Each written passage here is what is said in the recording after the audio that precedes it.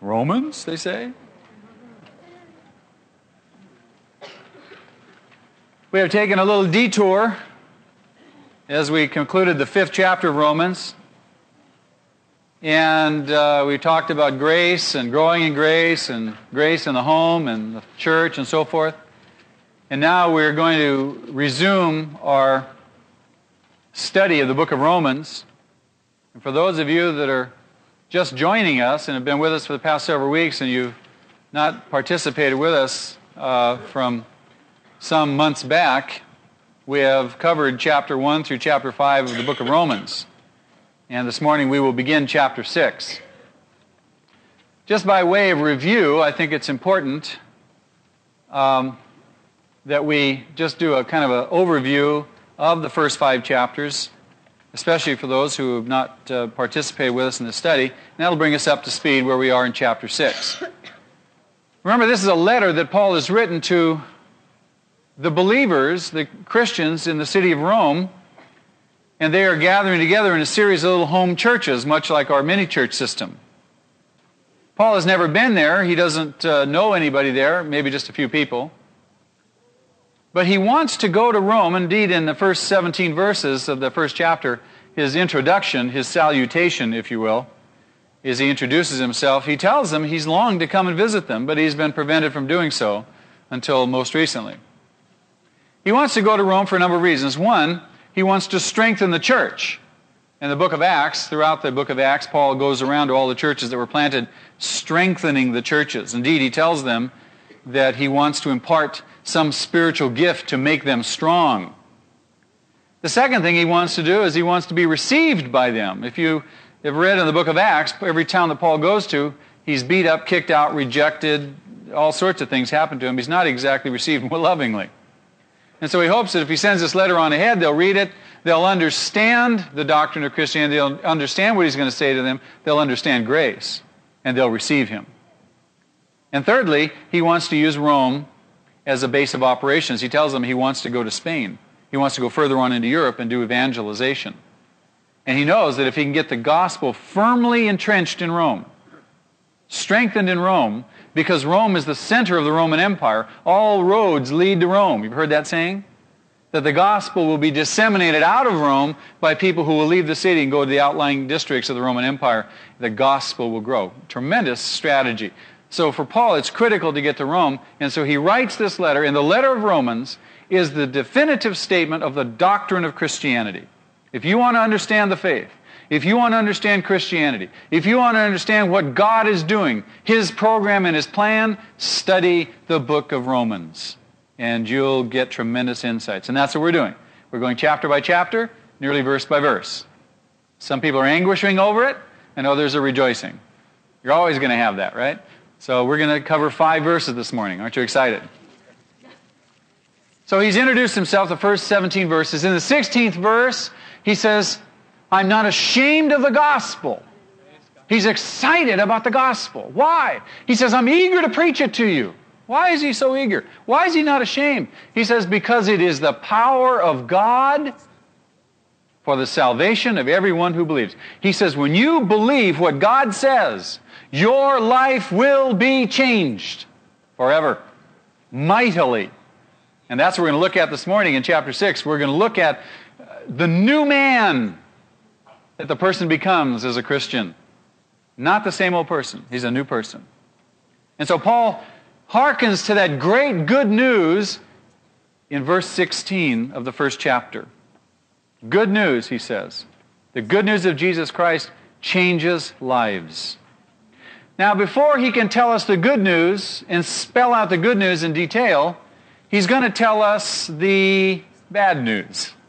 There is bad news, you know. A person cannot really truly appreciate and value good news unless they really truly appreciate and understand the bad news first. Does that make sense to you? And so he's going to spell out the bad news in very graphic detail. And that is in chapter 1, verse 18, clear through chapter 3, verse 20, he spells out the bad news. He starts off in chapter 1, he says, the wrath of God is being revealed from heaven against all the godlessness and wickedness of men who suppress the truth by their wickedness. And then he goes on and on and on and on. He says, men are without excuse. And he points to every kind of immorality imaginable, every kind of disobedience, every kind of violation of God's law, every violation of what is right and decent and moral. He shows us in chapter 1 how people deserve to have God's wrath poured out against them, how they knew Him, but they reject God and they turn to evil. He says that the vile and the wicked deserve to have God's wrath poured out on them. Would you agree? Yeah, when we look out at this world, we look at vile, horrible criminals. We look at people like Adolf Hitler, Joseph Stalin. We look at people who murder people. We look at child abusers, rapists, vile people, destructive people. And we say their unrepentant sin and their hardness of heart deserves God's wrath.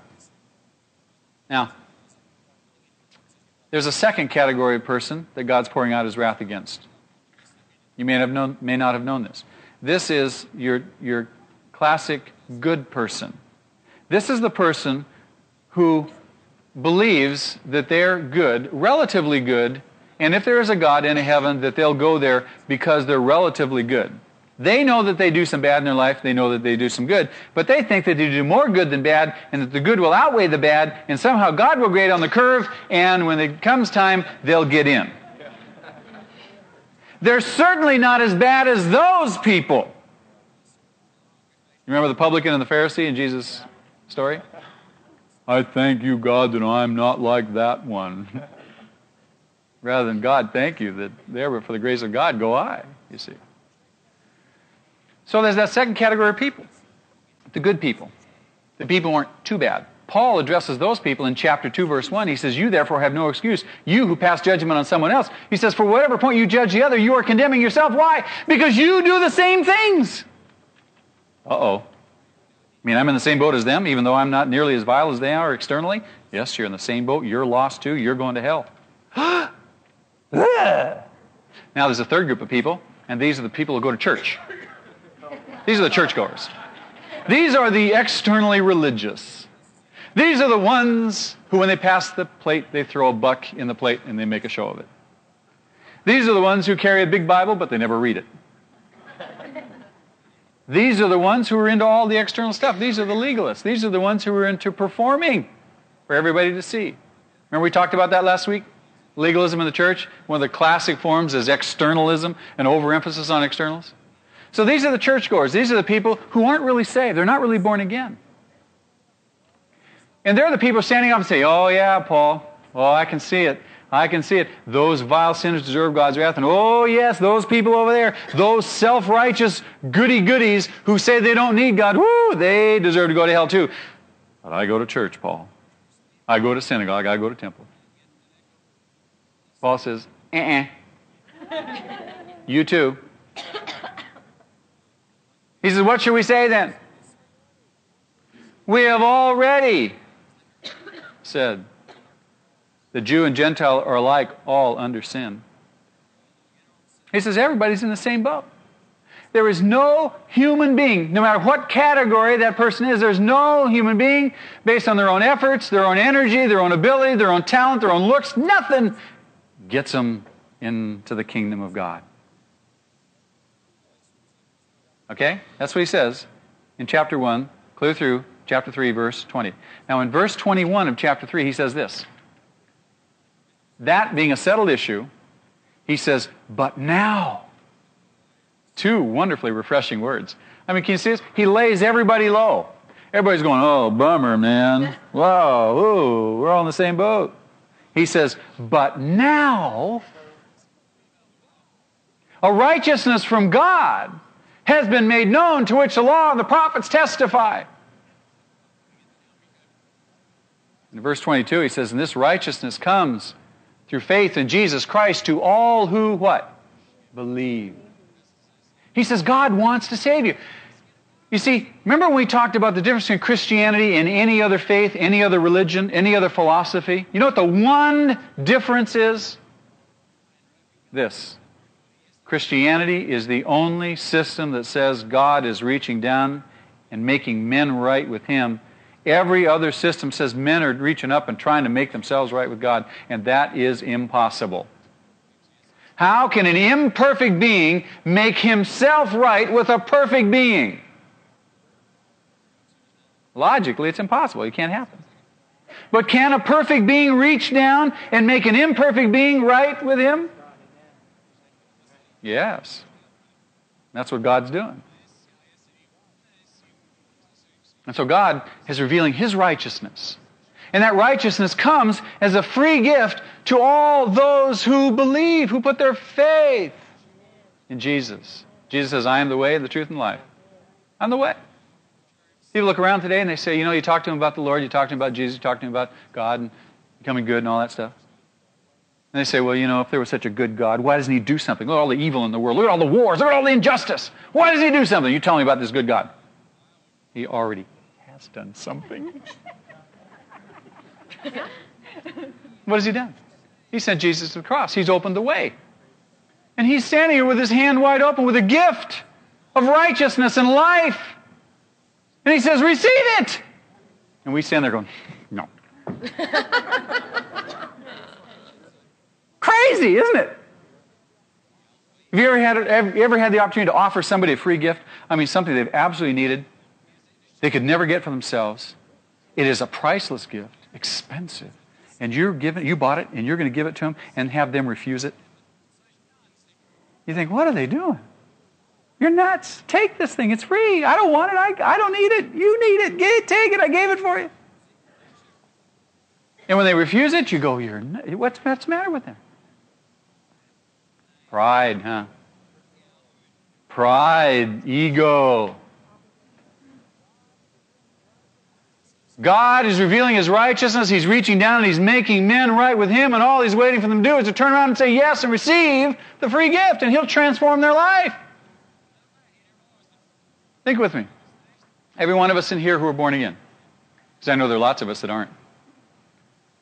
Every one of us in here who are born again, if you go out and you lead someone to Christ, they become born again.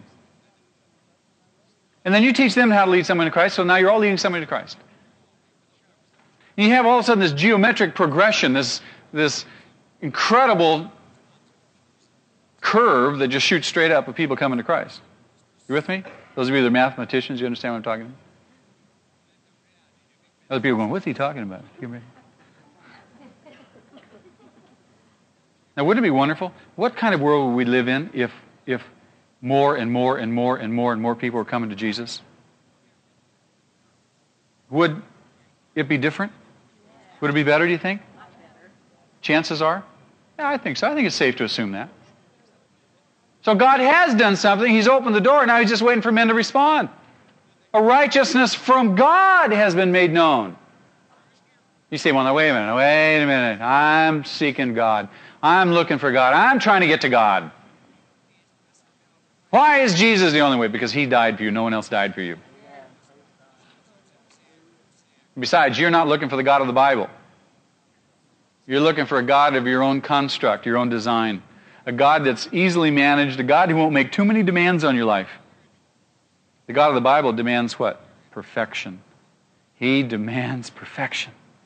And that perfection He gives in Christ. We're going to talk about that. Well, He's introduced this whole idea of faith. He says, this righteousness comes by faith in Jesus Christ. When you put your faith, when you trust what God says and you trust in Jesus, that His death on the cross is effective and efficient for you, for all your sins and all your guilt. You're forgiven. Well, what does it mean to trust? What does it mean to walk by faith? To put your faith in Jesus? That's the whole reason Paul writes the 4th chapter. The whole 4th chapter of Romans is devoted to a study on faith. How does a person trust God? How does a person walk by faith? And he uses as his example a man named Abraham. Most of us are familiar with that account. If you're not, read it in Genesis chapter 12 through 22. Wonderful account. Here's the situation. God comes to Abraham. Abraham is an uncircumcised, idolatrous Gentile, the worst kind of person you could ever be, especially if you're looking at it from a Jewish perspective, you see. God comes to him and He says, look, I want you to leave your home, your family, all your material possessions. I want you to leave all the stuff you're trusting in, your gods, and I want you to come follow me. and I'll take you to a place that I'll show you when you get there. That's a pretty good deal, isn't it? We'd want all the information up ahead. We'd want a little triptych, like from the auto club, that big green line that shows you which road to take. We'd want to know where all the detours were, right, ahead of time. God doesn't show us where the detours are. There are detours out there in that travel, but He calls us to walk by faith. So here he is. Abraham says, well, okay. Now when God comes to Abraham, he's 60. Sarah's 50. They don't have any kids. God says, if you'll trust me, if you follow after me, I'll bless you. I'll make you the father of many nations, multitudes of offspring. Now Abraham says, that's a pretty good deal. You have to know that he lived in a culture that valued big families. We don't value big families. We're into 1.2 kids, right? A big family, huge tribe, a nation of people that would come from him would mean power, prestige, and security in his old age. So that sounded like a good deal. He didn't have anything yet. He's 60, Sarah's 50, she's barren, no kids. He figures, well, I've got nothing to lose. All right? So now you have to know something about Abraham. It takes him about 15 years to get started. Not till he's 75 does he really start walking with God. Kind of like some of us, huh? You're in good company, when you get off to a slow start. I'm not advocating a slow start. I'm just saying that this does happen. So here they are, 75, Sarah 65. Now he starts after God. He's getting serious. Okay? He's believing God now. He figures, all right, if I'm going to be the father of many nations, it's got to start off with one son. I got to have a son. No kids yet. He figures 9 months, right? 9 months. He goes out, he walks with God for 9 months. He turns to Sarah and he says, well? Sarah says, nothing yet. Abraham says, well, maybe there's a little lag in time. He says, I'll give you 6 more months. 6 more months? He says, well, nothing yet. He says, did I hear right? I gave up everything? Nothing's happening. Well, it's only the first year. I'll spend a little bit more time. He goes out there, 5 years. Nothing. Put yourself in Abraham's place. Would you wonder if you heard right? You're out there in the desert, you gave up everything, you're going, 10 years, nothing. 15 years, nothing. 20 years, nothing. Would you scratch your head? Would you really puzzle? Would you go, whoa, what am I doing out here? Nothing is happening. Paul says in the 4th chapter of Romans that it was 25 years. Abraham was 100. Sarah was 90. 100 years old.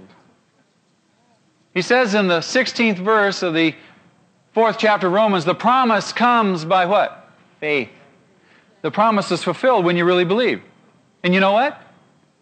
You know when you know that you really believe is when it's out there and it's absolutely impossible and you're hanging on thin air. You're with God. You got nothing. You got nothing but God. And your circumstances are screaming out at you, no way. Paul says, Abraham considered his circumstances. He looked at himself, he looked at his body, which was as good as dead, since he was about 100 years old. You know what that means, don't you?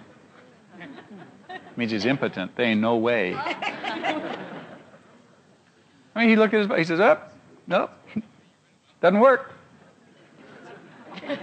Then he looks over at lovely Sarah, who's 90. Nope. That ain't going to work either. They don't know of any other geriatric couples having kids, do you? Do you know of any 100-year-old men and 90-year-old women who are having kids? No, I don't either. You see what I'm saying? God takes you out to the limit. He takes you beyond the limit. He takes you out there where you got to stand by faith, when you're going, wow. Where everything in your circumstances is going to say, no way is this going to happen. When you're going to go, oh, God. That's where Abraham was. Paul says that Abraham was strengthened in his faith, and he gave glory to God, knowing that God could what?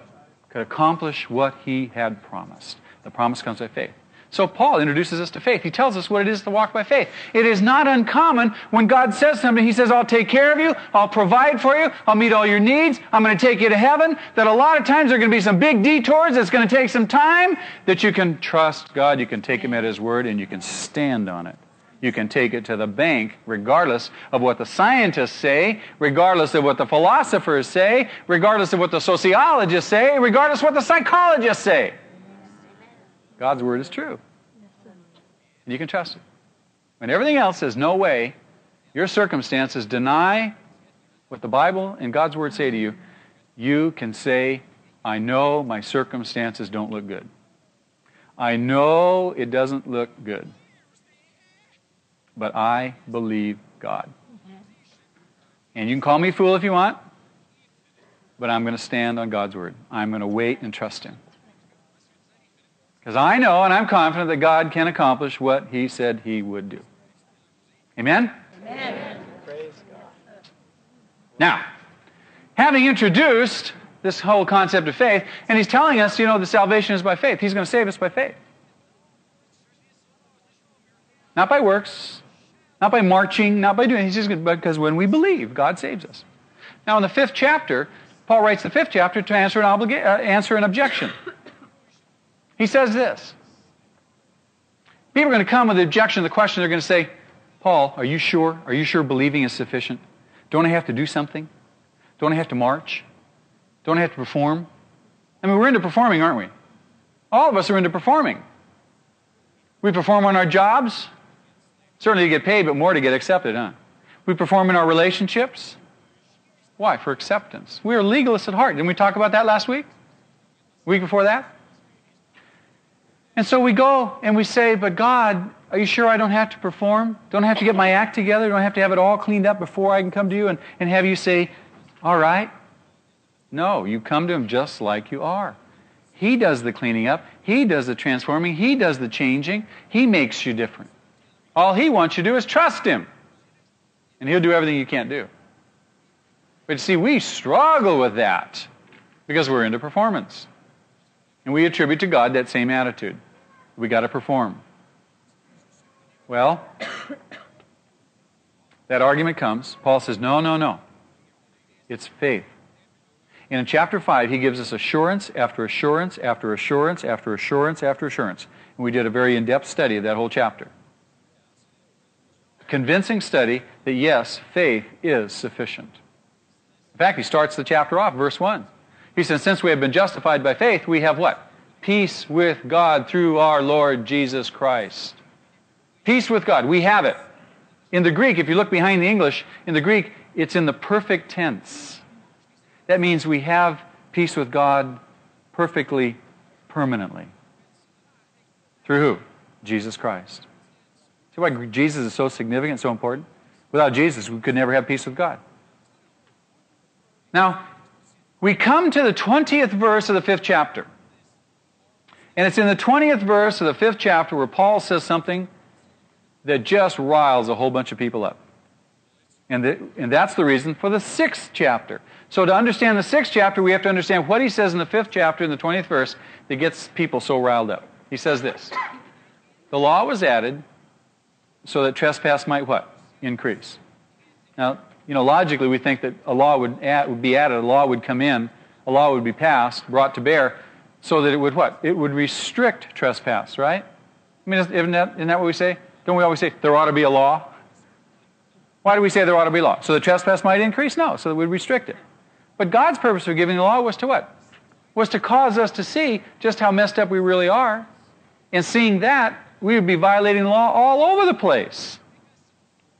And he says now here it is, here it comes. Where sin increased, grace increased all the more. Oh, that set people crazy. Now you have to understand the mind of the legalist. The mind of the legalist is going to interpret that passage, not only then, but even today in the church. And they're going to say, wait a minute. You're saying that we should sin more to obtain God's grace? Now some people are going to use that verse as license, and they're going to say, oh, well, you're saying that to get more of God's grace, I should sin more. Where sin increases, grace increases more. Do you see the way that people interpret that? Legalists, people who don't understand grace, though they profess to, who really don't understand God's grace and the transforming power of His grace, are going to seize upon that statement. And they're going to attack that statement. And they're going to say, wait a minute, you're opening the door to license. People are going to sin all over the place. You're antinomian. That means you're against the law, and that's what Paul was being accused of.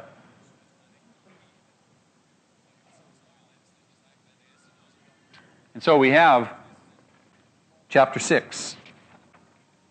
And Paul begins chapter 6.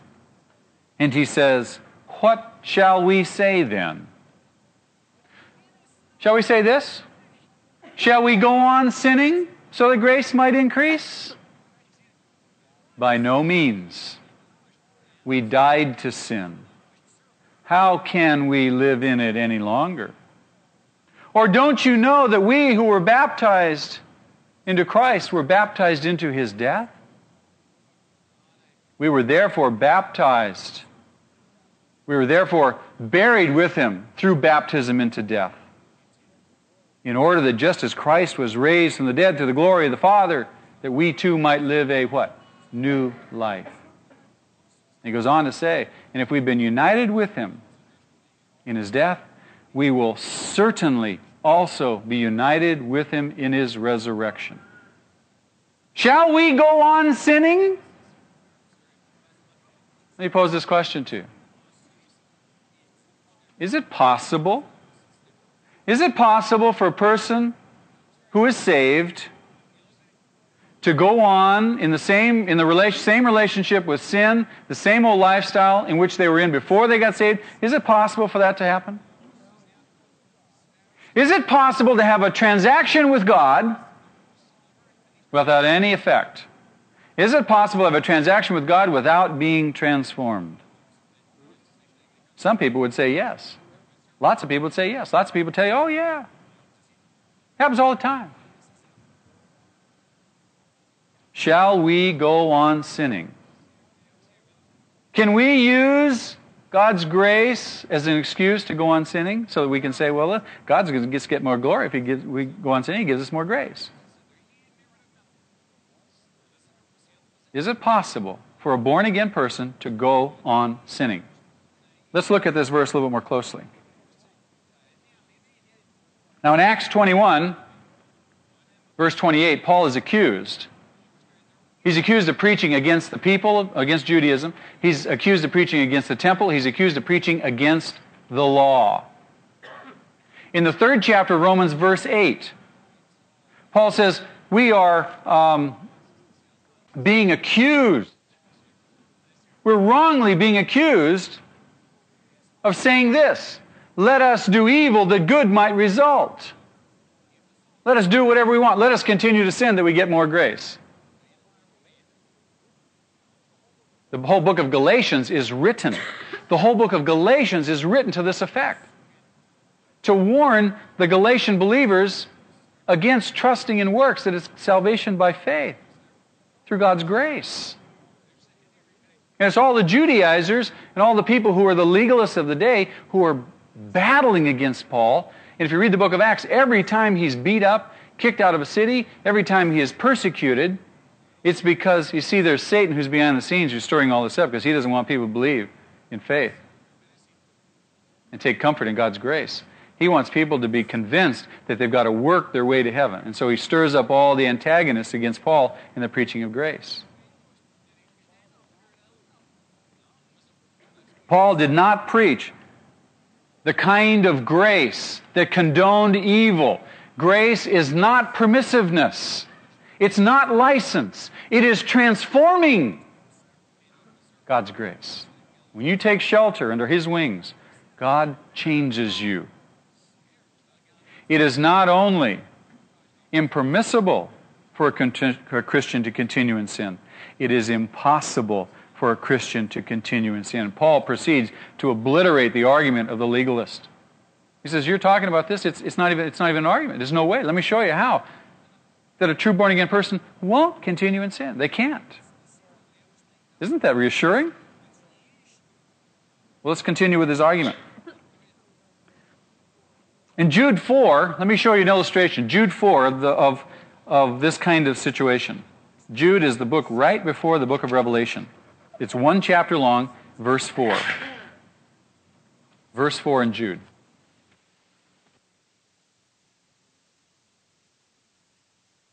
I want you to read this with me. He says this.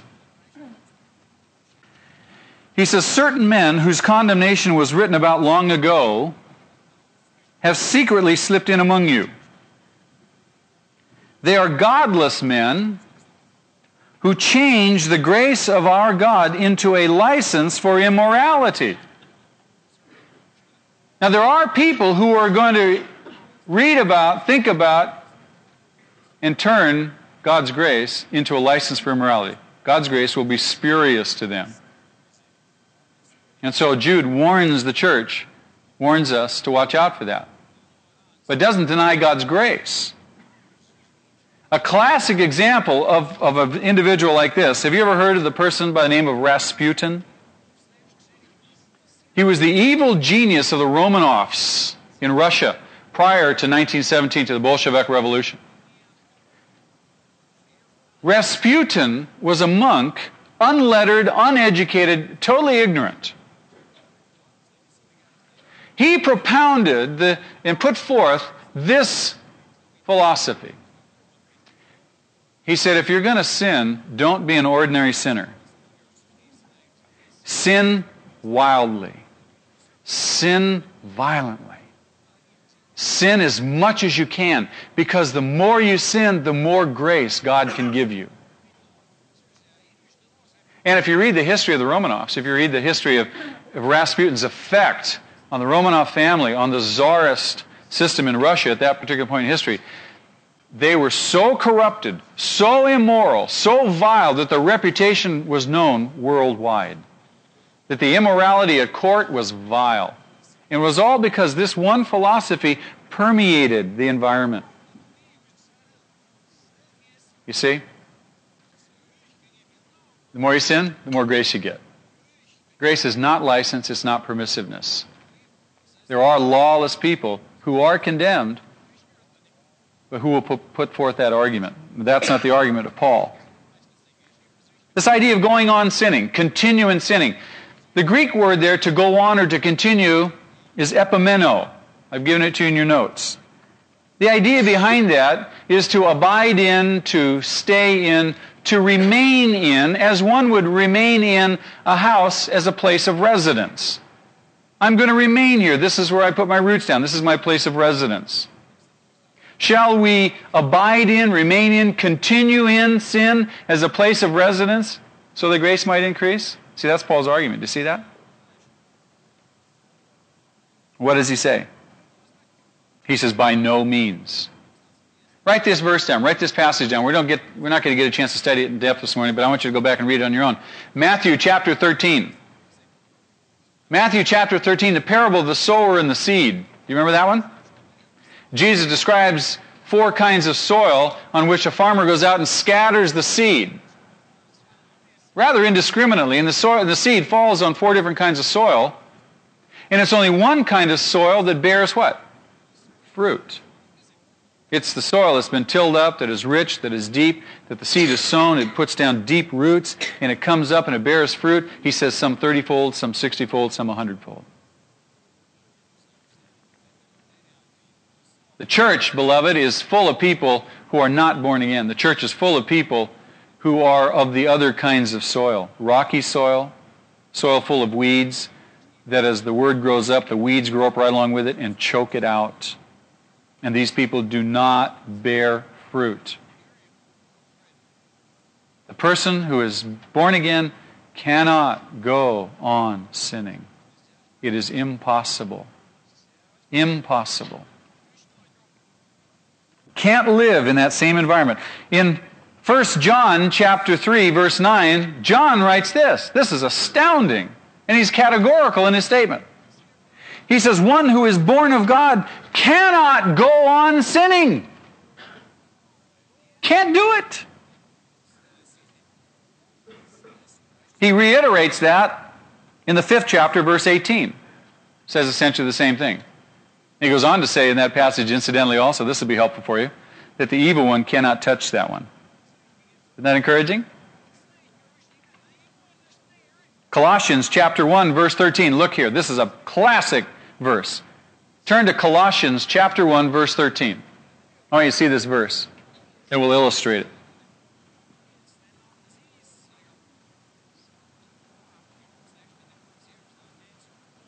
Paul writes here, God has rescued us.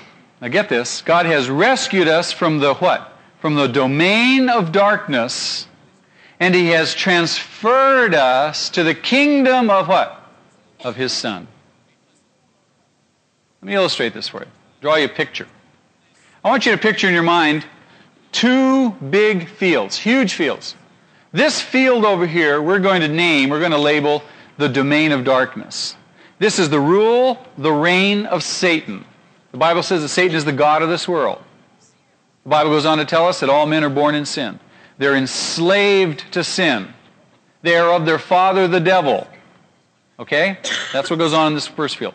The second big field is over here. This is the domain, the rule, the reign of Christ, God's Son. Now these two fields are separated by an impassable gulf. The gulf is so wide, so deep, that no person can get across. You can't go from here to there on your own. You've heard about this kingdom over here. It's kind of vague, kind of blurry to you. You've heard about it. You're not sure what it's all about.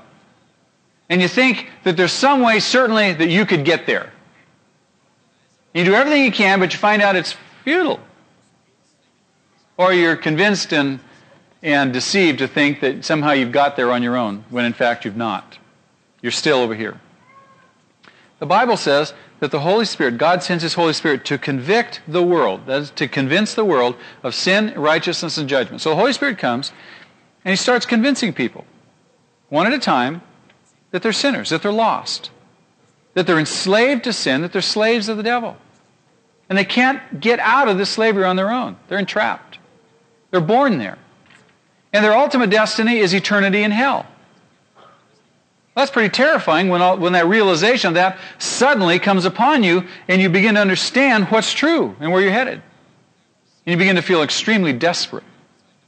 Now, when the Holy Spirit does that conviction, then He also sends believers.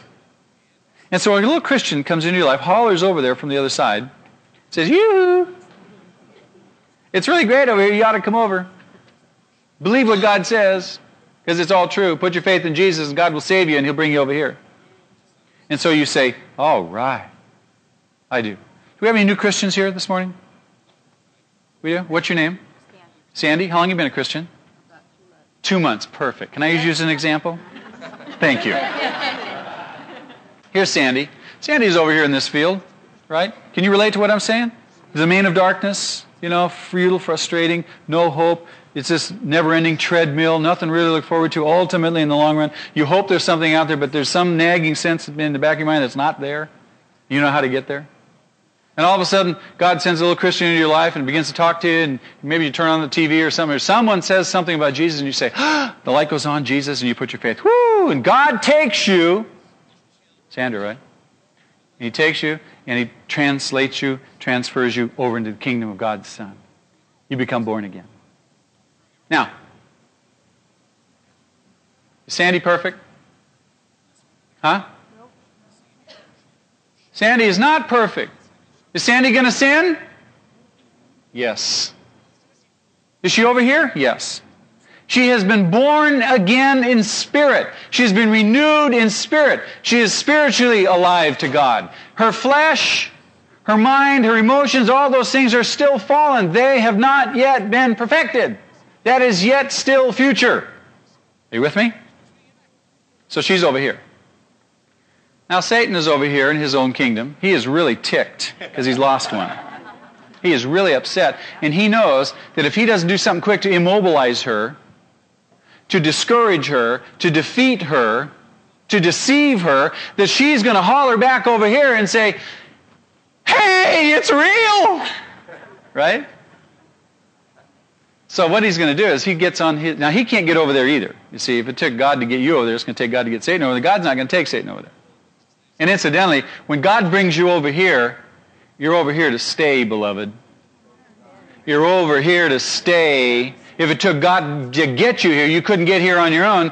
You can't get back over there on your own, and God's not going to take you back over there because He paid too big a price to get you. Are you with me?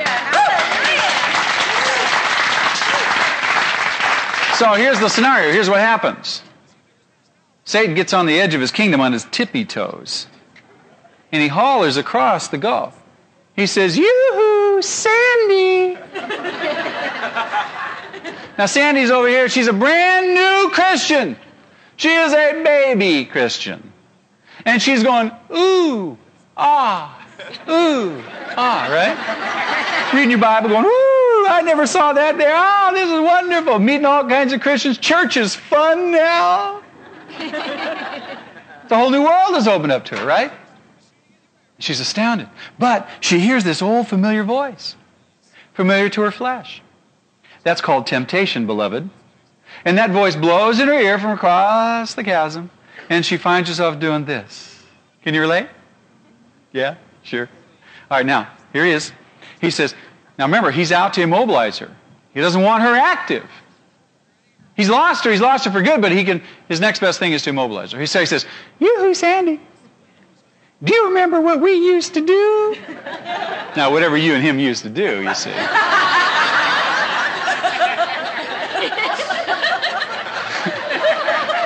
I don't know. We're all there, so she's over here, and she hears that, and is there an opportunity, is there a chance that she might fall? That she might sin, she might disobey? Yes. Babies, you've heard this example. Have you heard me use this before? What do babies do a lot? They poop their diapers, don't they? I fully expect you're going to poop your diapers. Now let me ask you, a human parent, when their precious little package poops their diapers, what does the parent do? Does the parent punch them out? So you do that one more time and it's out! Is that what the parent does? No, the parent says, "Oh, little baby." And all the brothers and sisters gather around and say, "Can we help? Can we help? Can we help? Pew, but can we help?" Right? Isn't that true? So when a precious little baby loses it, succumbs, gives in to temptation, does God kick him out of the kingdom? No. No. He says, Church, there's one who has, what? Fallen. One who's been caught in sin. Restore them gently, graciously. You see that? See God's grace at action through the church? Now, here we are. We're over here. She's going to sin. She's going to make some mistakes. She's not perfect, but God's going to grow up and mature. We're going to talk about that next week and the week after. But I want to help you understand Paul's argument. It's impossible for Sandy to go on living the same life that she lived over here in this kingdom. She can't do it because why? She's different. He says, look at this. He says we're baptized into Christ. When we were baptized into Christ, we were baptized into His what? Into His death. Let me ask this question. How many know that there's a 55-mile-an-hour speed limit? How many know you have to keep it? How many of you realize that when you die, you don't have to keep it anymore? Interesting revelation, right? That when you die, you can go as fast as you want. Isn't that exciting? You see, when you die to that, huh? It no longer has a claim on you. When you died with Christ, you died to sin. God miraculously takes you and He transports you 2,000 years into the past. You go up on the cross with Christ. You're baptized into His death. That means that the Holy Spirit, Paul in chapter 12 of 1 Corinthians says, by one Spirit we are baptized into one body. It's the Holy Spirit who baptizes, or think of the word baptism as immerses or initiates us into Christ and into His death. I don't know how it happens. It's a miracle. I can't explain it rationally fully. It's an issue of faith. I believe it because the Bible tells me. I have died with Christ, as Paul says in Galatians chapter 2, verse 20. I've been crucified with Christ. And when I've been crucified with Christ, when I died with Him on the cross, when they laid Him in the tomb, they laid me in the tomb with Him. And when He was raised to new life, so was I. And then, when I was raised to new life with Him 2,000 years ago, then He miraculously transports me back to the future. Isn't that a cute phrase, back to the future? He transports me back to the future, back to 1988, as a new creature, as a new person. Baptism. It's not water baptism He's talking about here. It's Spirit baptism. And your water baptism is a public testimony. It's a public out-front statement of the truth of what's happened in the spiritual realm in your life. When you go down under the water, when you come up out of the water, it's a picture of your death and burial and resurrection with Christ that happened 2,000 years ago, even though you received Him today.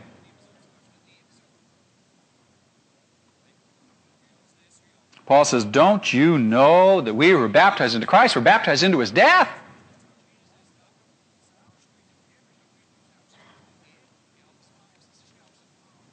We were therefore, he says, buried with Him through baptism into death, in order that just as Christ was raised from the dead, that we too might live a new life.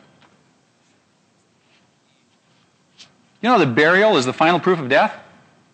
You bury live people? No, bury dead people, right? And Paul says we're buried with Him. That means we must be dead. You see His proof? And we're raised in His resurrection so that we may live a new life. Paul says in 2 Corinthians chapter 5, verse 17, he says, if any man be in Christ, he is a what? A new creature. He says the old has passed away and the new has come. Isn't that glorious? The new has come. You're a new person. The very first thing you get to do when you're born again is to attend your own funeral. Isn't that great? Say, woo, I'm glad that person is dead. I'm glad they're out of my life. I'm glad I'm a new creature. Hallelujah is right. He goes on and he says, and if we have been united with Him in His death, we will certainly also be united with Him in His what? Resurrection. Now, he's not talking about the future physical resurrection of the body. He's talking about the reality of the spiritual resurrection that we have already experienced. He's talking about the certainty of it in that passage.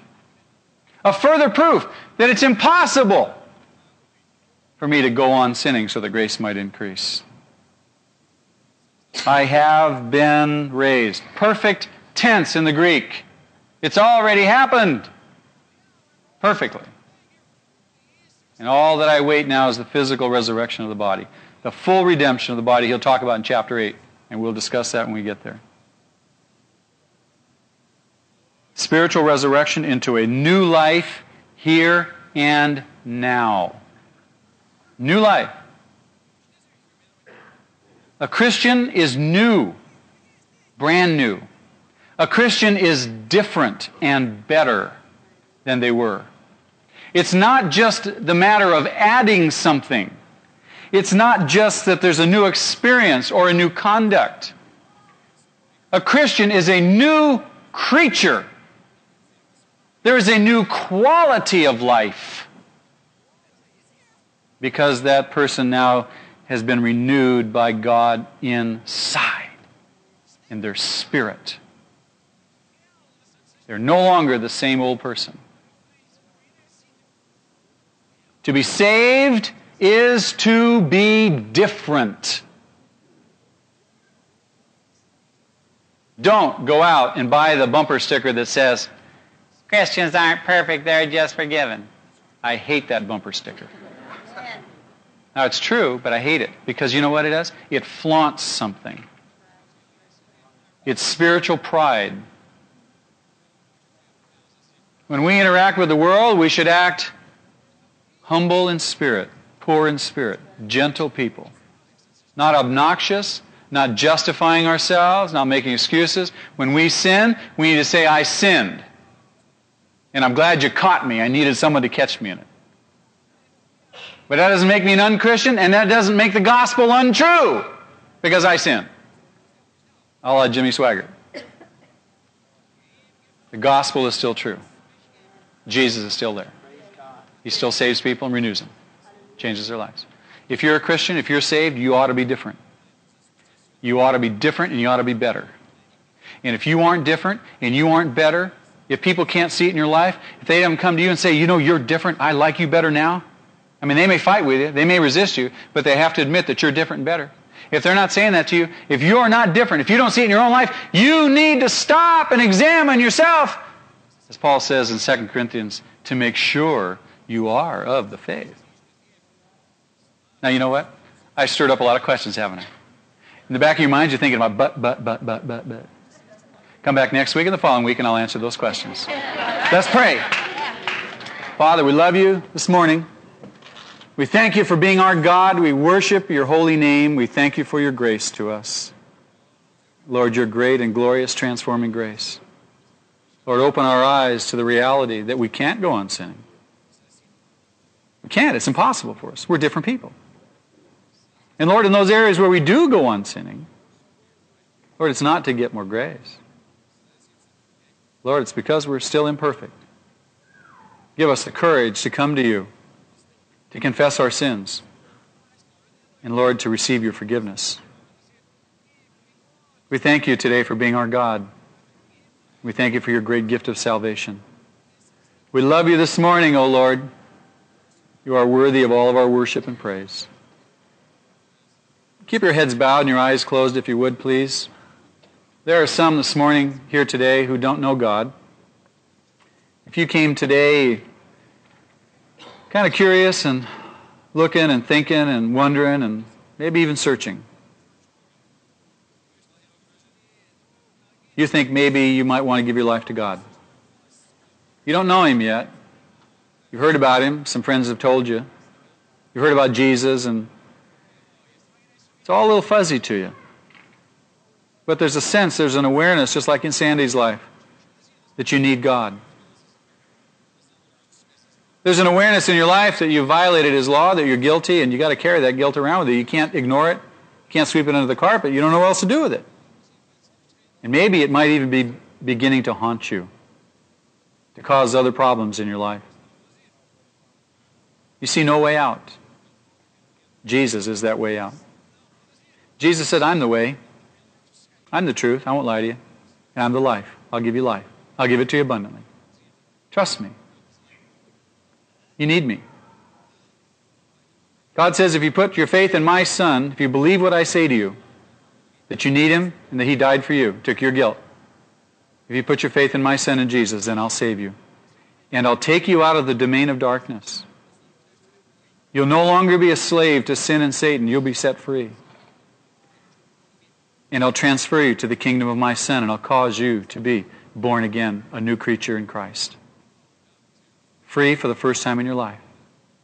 And a burden will lift off you like you've never known possible. But you have to acknowledge that you're a sinner, and you have to acknowledge that you're hell-bound. You have to be absolutely terrified by that. Let that drive you to Jesus. That He be your refuge. That He be your safe harbor. That He indeed be your Savior. God stands ready to forgive you and to give you new life if you'll respond and receive that free gift. I'd like the privilege of leading you in a short prayer if you want to give your life to the Lord, if you're ready to surrender your life. Don't worry about the future. Just say, Lord, today, take care of me today. If you want to pray, then you can signal me. While everybody else's head is bowed and everyone else's eyes are closed, you can signal me just by looking up. As our eyes meet, I'll know that you're saying, yes, I want to pray. I want God in my life. I want to ask Jesus to forgive me. Make His death on the cross efficient for me. So while everybody else's heads are bowed and eyes are closed, if you want to pray that prayer with me, you just look up at me right now. Just look up. Anybody at all? Is that where you're looking up, sir? Good. Back there? And you too? Good. Is that where you're looking up? Are you peeking up at me because you want to pray? Good.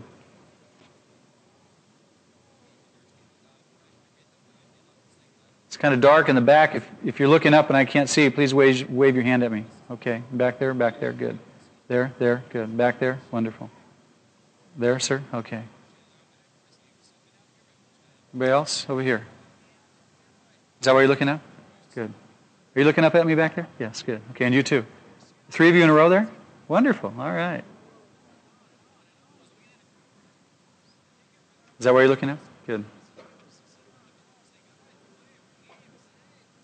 Are you looking at me because you want to pray, sir? No? Okay. Anybody else? Did I miss anybody? Let's pray. Make this your prayer. Dear God, I thank you for bringing me here today. I ask you to forgive me for my sins. Cleanse me from all the guilt. Cause me to be born again. Fill me with your Holy Spirit. I surrender my life to you. I thank you for Jesus' death on the cross in my place. He just didn't take a beating for me. He took my sin and my guilt. He became the guilty party. And your justice and your wrath was poured out on him in my place. Lord, I can't comprehend it all. I don't understand why you could love me that much to give up your only Son. But all I know is that you've done it. And you're offering me the free gift of life. Take me out of the kingdom of darkness and transfer me into the kingdom of your Son. And fill me now with your Holy Spirit. Cause me to be born again. I confess to you, Father, I love you. And Jesus, I worship you. And I thank you. And I praise your holy name. And we pray these things now in Jesus' name. Amen? All right.